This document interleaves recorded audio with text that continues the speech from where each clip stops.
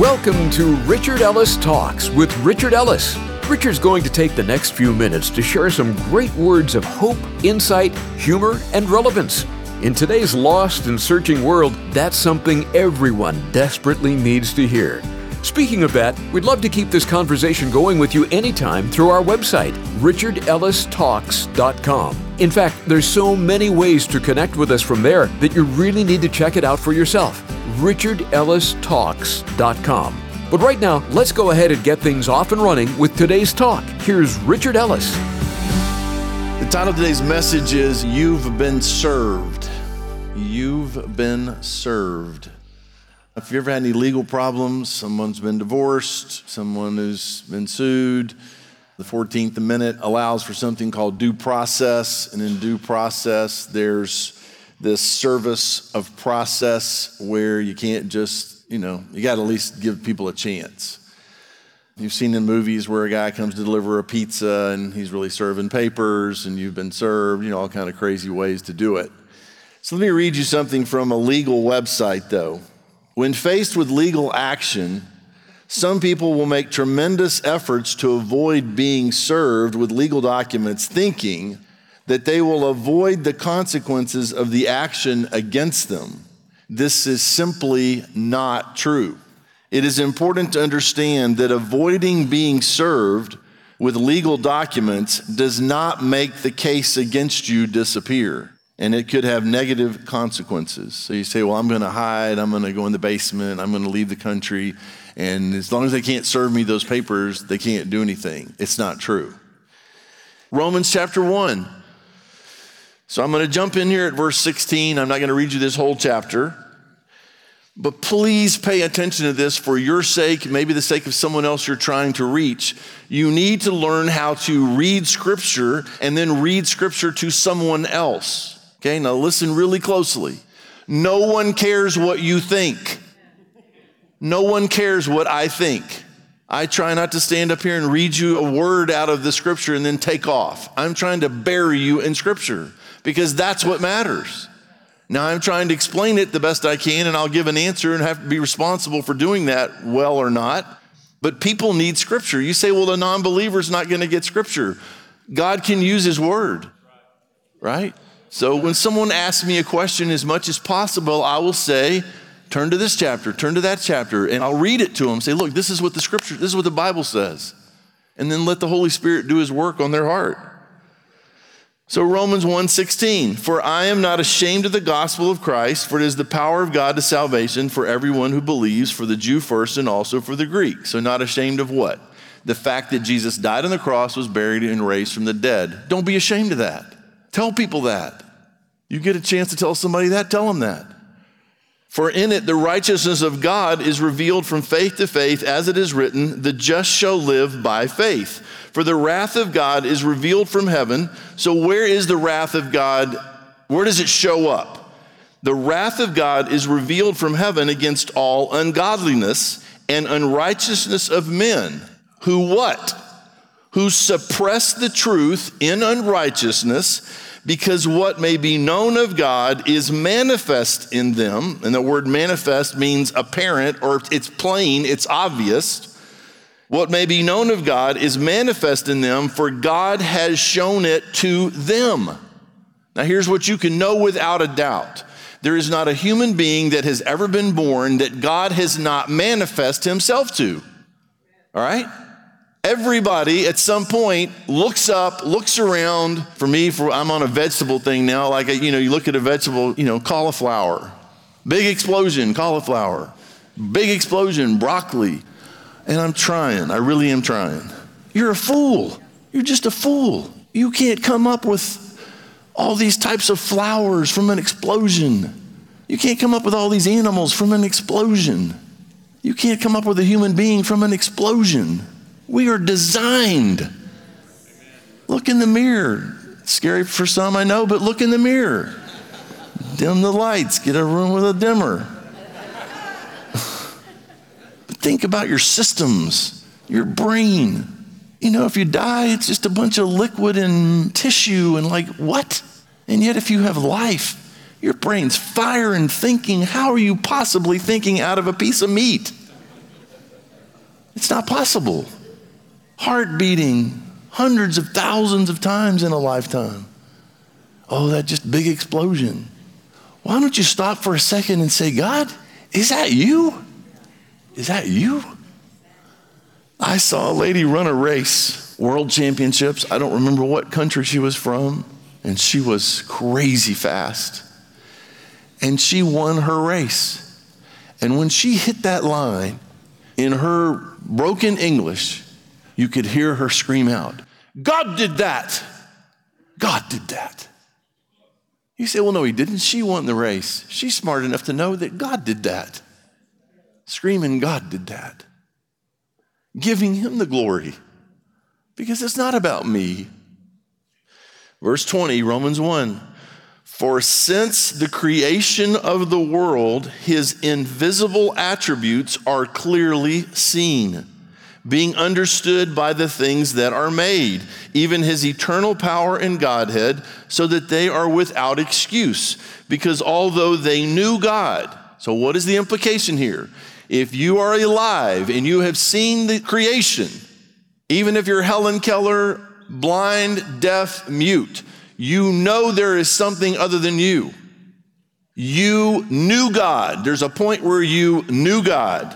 Although they knew God, they did not glorify him as God, nor were thankful, but became futile in their thoughts, and their foolish hearts were darkened.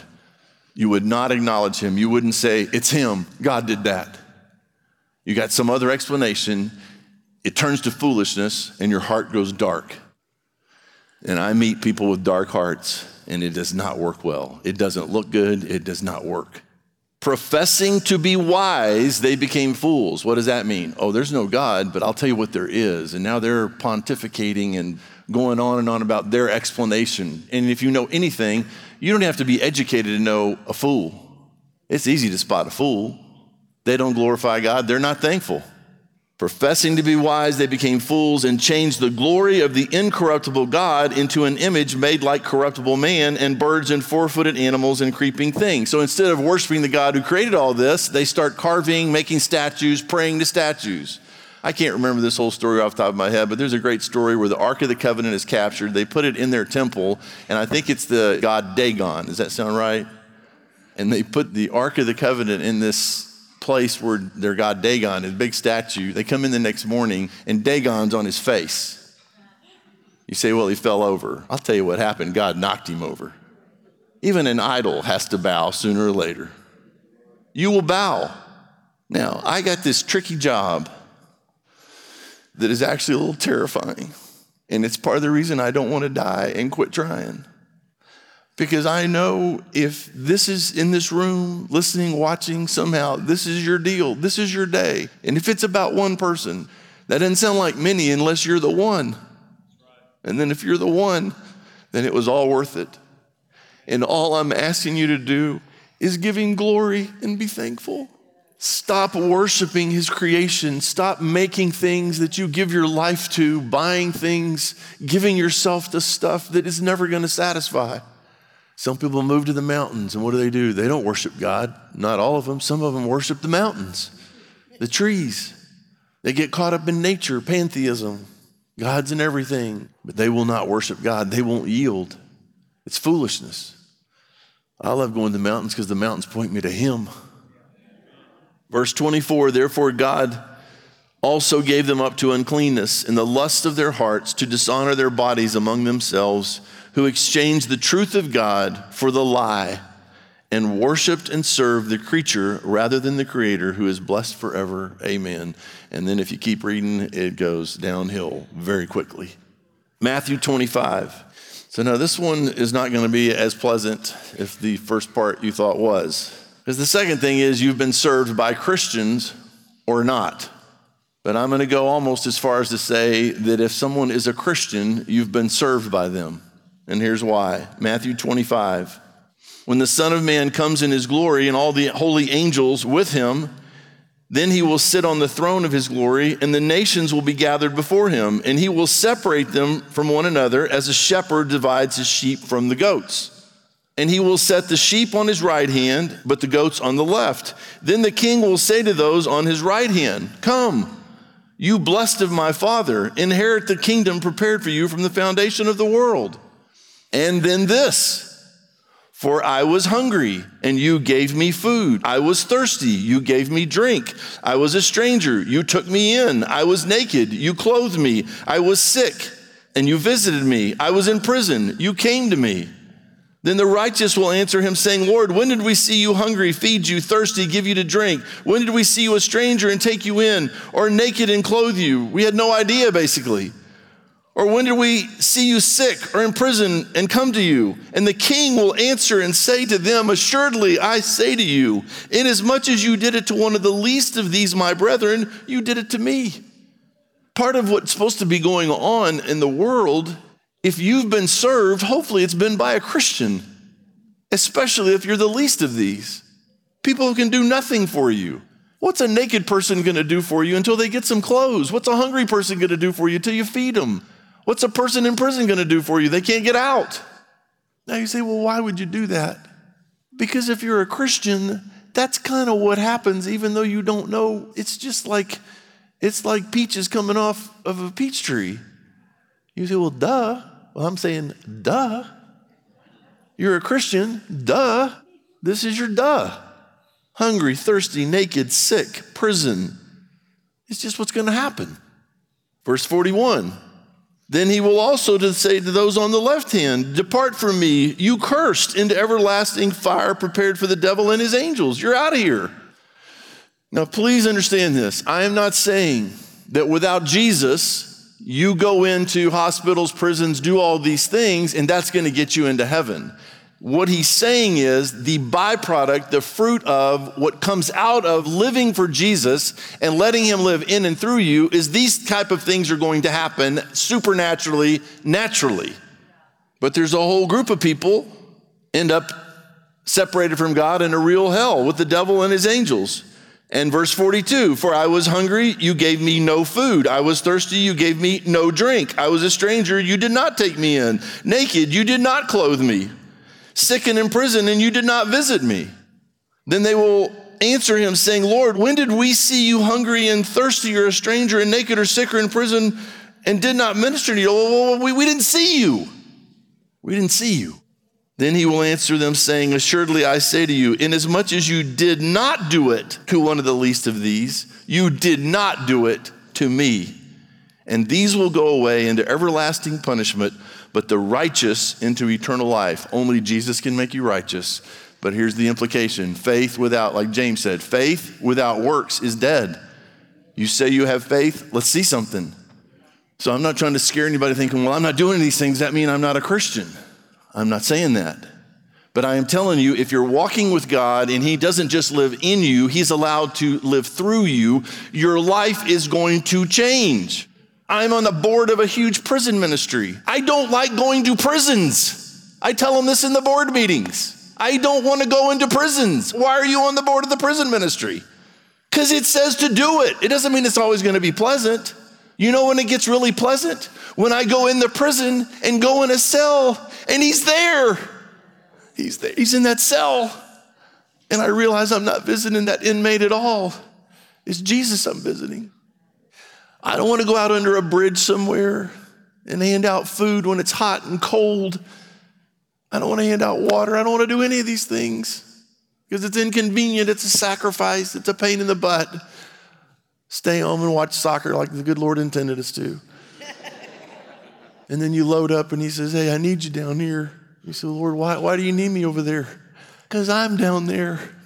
And you get down there and there he is under a bridge. I got to be careful how I say things like this, so please don't take this personally. Go places that you can't post about. Go places where it's not about you. It's not about how you look, who you are, what you got. It's about him. And you're nervous about it pointing to anyone but him, even to you. Spend more time in those places. Turns out that's probably where Jesus is. Now, you say, well, so that's our list, right? What was our list here again? Naked, sick, prison, hungry, thirsty, cover that. But let me tell you something, if you get that list down, you're going to explode everywhere else you go. Because if you're doing that, then you're talking to people in the office. Why would you not? John chapter 13.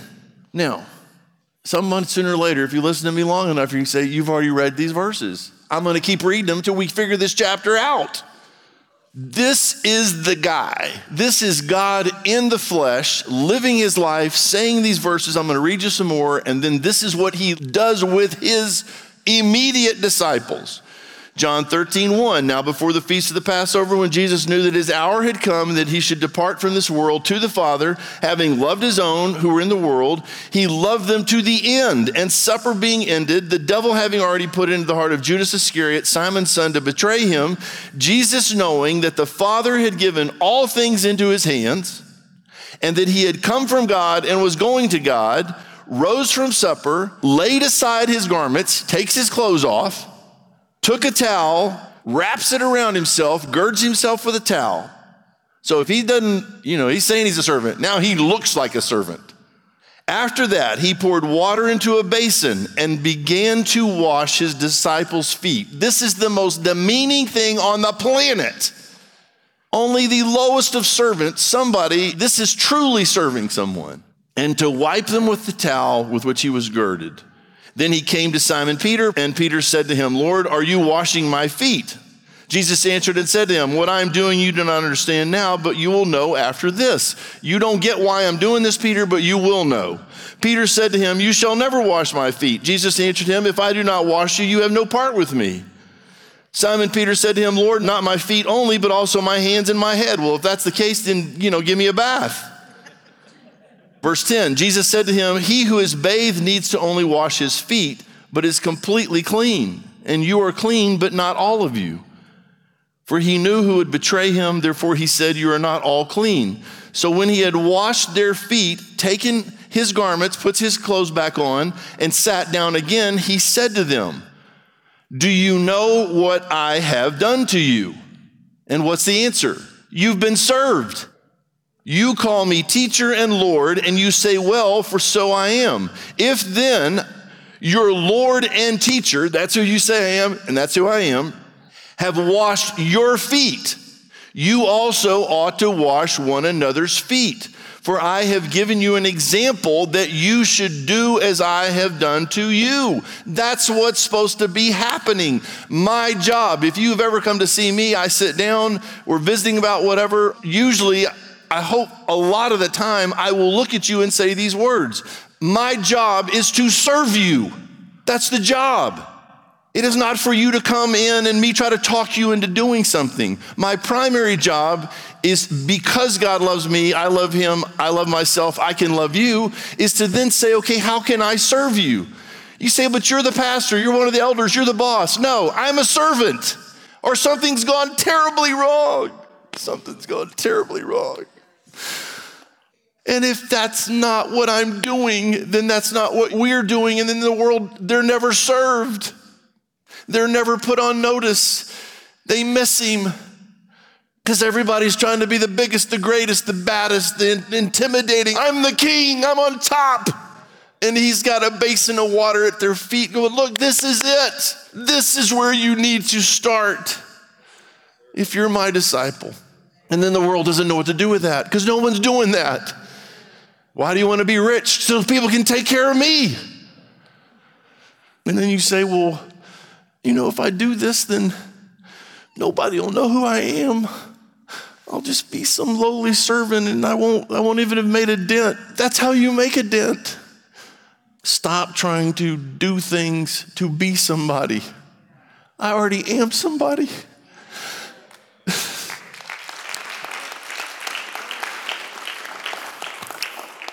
I am a servant of the Most High God.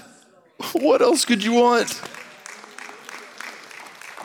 And beyond that, he's chosen me as his child to be in his family. Everything that is his is mine. What do I have to prove? So back down to verse 15. For I have given you an example that you should do as I have done to you. Most assuredly, I say to you, a servant is not greater than his master, nor is he who is sent greater than he who sent him. If you know these things, blessed are you if you do them. do them. Matthew 20. Go back over there a second. Almost done, maybe. Matthew 20. Down in verse 20. All these guys that spent 3 years with Jesus, almost 3 years at this point. 20, verse 20. Then the mother of Zebedee's sons came to him with her sons, kneeling down and asking something from him.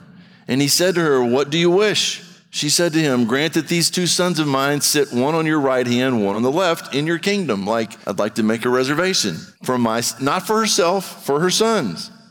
But Jesus answered and said, you do not know what you ask. Are you able to drink the cup that I am about to drink and be baptized with the baptism that I'm baptized with?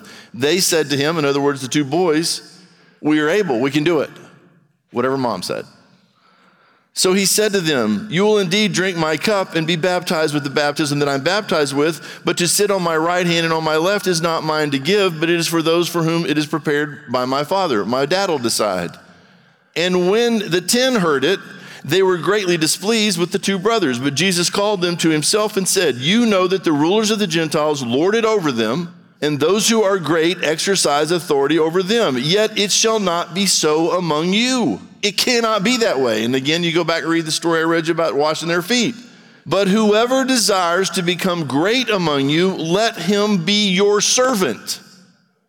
And whoever desires to be first among you, let him be your slave. Just as the Son of Man, talking about himself, did not come to be served, but to serve, and then what? And to give his life a ransom for many. So you find out that Jesus died on the cross, was buried, raised from the dead. For what purpose? To pay for sin. Whose sins? Your sins. You've been served. He served you by giving his life. He served you by shedding his blood to pay for your sin. And all the handwriting of ordinances that are referred to in Colossians 2, nailed to his cross, and whatever was going to be brought up in that courtroom is gone. It's been blotted out by him. We'll get back to Richard in a moment to close out today's talk. But first, I want to share something about our program. Our mission is actually very simple, to take the planet. So it's our prayer that these daily talks from Richard aren't something you only hear and enjoy, but that they inspire you to share with others. Together, we can do this. The message of the gospel is something everyone needs to hear, and that's why it's such a priority to us. So join us in this important mission. Call us at 855-6-RICHARD to say you're in. Or you can get on board with us through our website, richardellistalks.com. Well, here's Richard with some closing thoughts for us. Last one is Revelation 20. Now, I get it. If you stayed with me this long, you're still listening, let me read you the end, the very, very, very end. And you got to make a decision about this. Revelation 20, verse 11. Then I saw a great white throne and him who sat on it, from whose face the earth and the heaven fled away, and there was found no place for them. And I saw the dead, small and great, standing before God, and books were opened. And another book was opened, which is the book of life. Now look at this. And the dead were judged according to their works by the things which were written in the books. Are you ready to face your books by yourself and explain to God why you did not need his son's blood, his son's death on the cross, why your good deeds outweighed your bad deeds somehow, and the books, they can read all the books. I'm a good person. I don't need your son, God. And see how that works out for you. You have been served. You have been warned. The creation screams it. Christians are trying to reach you. Jesus himself has served us with his own life and set that example. And you think, well, if I avoid it, back to the explanation I read you, when faced with legal action, some people will make tremendous efforts to avoid being served with legal documents, thinking that they will avoid the consequences of the action against them. This is simply not true. It is important to understand that avoiding being served with legal documents does not make the case against you disappear. And it could have negative consequences. And the negative consequences are you'd be separated from God forever in a real hell. And you can't say then, God sent me to hell. Everybody who ends up in hell picks hell. Don't pick hell. you've been served. You've been listening to Richard Ellis Talks. We really appreciate that you've spent this time with us, but we want to keep the conversation going with you. A couple of ways you can connect with us is by giving us a call anytime at 855-6-RICHARD. That's 855-6-RICHARD. Another way is through our website, richardellistalks.com. You can email us, sign up to get the daily talk sent to your phone each day, write on the prayer wall where we can pray for you, or even stay in touch through our Facebook page at Talk with Richard. We love bringing you the program every day, but it means even more to us when you let us know how the program has helped you. So call 855-6-RICHARD or connect with us at our website, richardellistalks.com. Finally, if you enjoy the program, let us know by your generous support. It would really mean a lot to us. richardellistalks.com. So until next time, have a great day, and thank you for listening to Richard Ellis Talks.